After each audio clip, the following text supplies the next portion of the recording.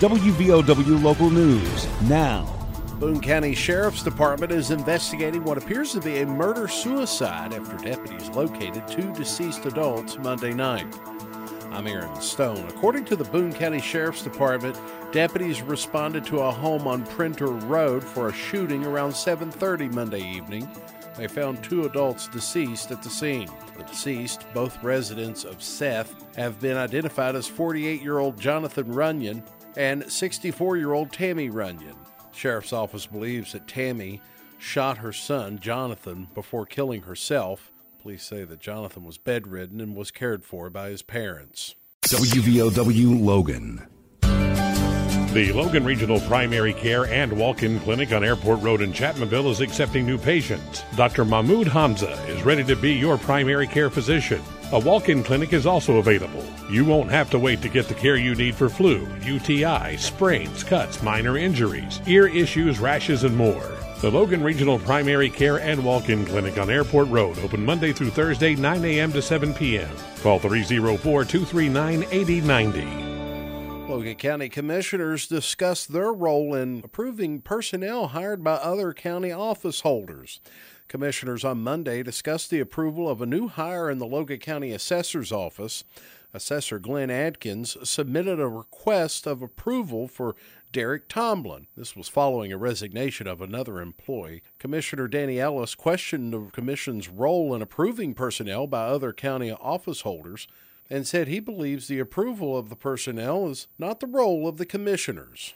Somewhere along the line, we may have kind of misconstrued what our role was with this, but I don't believe it is the county commission's responsibility to say, well, we're going to approve this hiring unless there is some extraordinary circumstance there that we happen to know about. According to a letter from Assessor Adkins to the Commission, Tomlin began work for the assessor on August 22nd. Ellis said as long as an office holder has the money in their budget, a notification of the hire requires no action from commissioners. Commissioner Diana Barnett agreed with Ellis's assessment.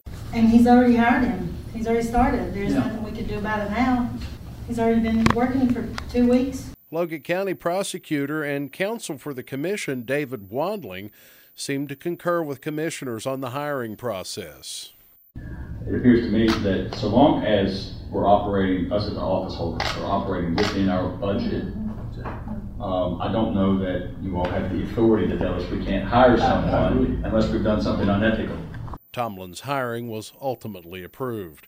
Also on the Commission's agenda was approval of reimbursement to the Logan County Firefighters Association for the fire school held September 9th through the 11th. The association requested $7,500 to help cover half the costs. The motion was approved unanimously. Great things are happening at Southern West Virginia Community and Technical College. Southern's president, Dr. Pamela Alderman, announced Monday Southern has been recognized by the Great Colleges to Work For program. The program's designed to recognize colleges that have been successful in creating great workplaces and to research the influences that impact organizational culture in higher education. I am thrilled that we have been recognized as a great college to work for. In addition, we are on the honor roll, which is something only 4 community colleges across the nation has received the designation. This is Southern's second year as a recognized college and its first year on the program's honor roll. A McDowell County man was sentenced to more than 3 years in prison for an arson fraud scheme. According to federal officials, 36-year-old Douglas Vineyard of Welch bought a home in Bluefield in July 2019. This was at the direction of 44-year-old Christopher Gross of Bluefield, Virginia. Vineyard later purchased an insurance policy on the residence. Vineyard, Gross, and 52-year-old Scott Meadows of Welch and others devised a plan to burn down the house and collect the insurance money. Meadows set the home on fire with 2 other people who were offered $500 for their assistance. The insurance company eventually denied Vineyard's sworn statement of proof of loss. Vineyard was sentenced to 3 years and 1 month in prison and 3 years of supervised release for wire fraud. Meadows and Gross previously pleaded guilty to wire fraud. Those men will be sentenced January. Logan County Board of Education will meet in regular session this evening. The meeting will be conducted in the boardroom at the Ralph R. Willis Career and Technical Center at 3 Mile Curve. That meeting begins at 5 o'clock this evening. Pride Community Services will be distributing Microban sanitizing spray tomorrow.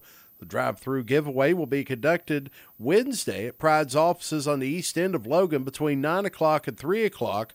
All are welcome to participate. There are no guidelines for receiving the disinfectant. West Virginia Department of Health and Human Resources reported 717 new infections of COVID-19 this morning. That brings the state's active caseload to 2,654 in the Mountain State. 10 additional deaths were confirmed in the DHHR's update today. That brings the state's death toll to 7,344 fatalities. There are 311 patients hospitalized with the virus, and 58 of those hospitalized with COVID are in ICU. 13 patients remain on ventilators. Active cases by county in the coalfields: Boone County 45, Lincoln 19, Logan 83 active cases, McDowell 34, Mercer is at 204, which is down from yesterday's 222. Mingo County 36, Wayne 17, and Wyoming County 59 active cases. Get local news on demand at WVOWradio.com and on your smart device. This is WVOW Logan. Here's the Coalfields forecast from the Storm Tracker 13 Weather Center. I'm Storm Tracker 13 Chief Meteorologist Spencer Atkins. Here we have the sunshine, and we have lots of it. Now we'll look for a cooler temperature setup here during the day today, only about 72 to 75, and overnight about 55 with fog. On Wednesday, a smidge warmer up to about 78. We're just above 80 on Thursday, and in the mid-80s by Friday.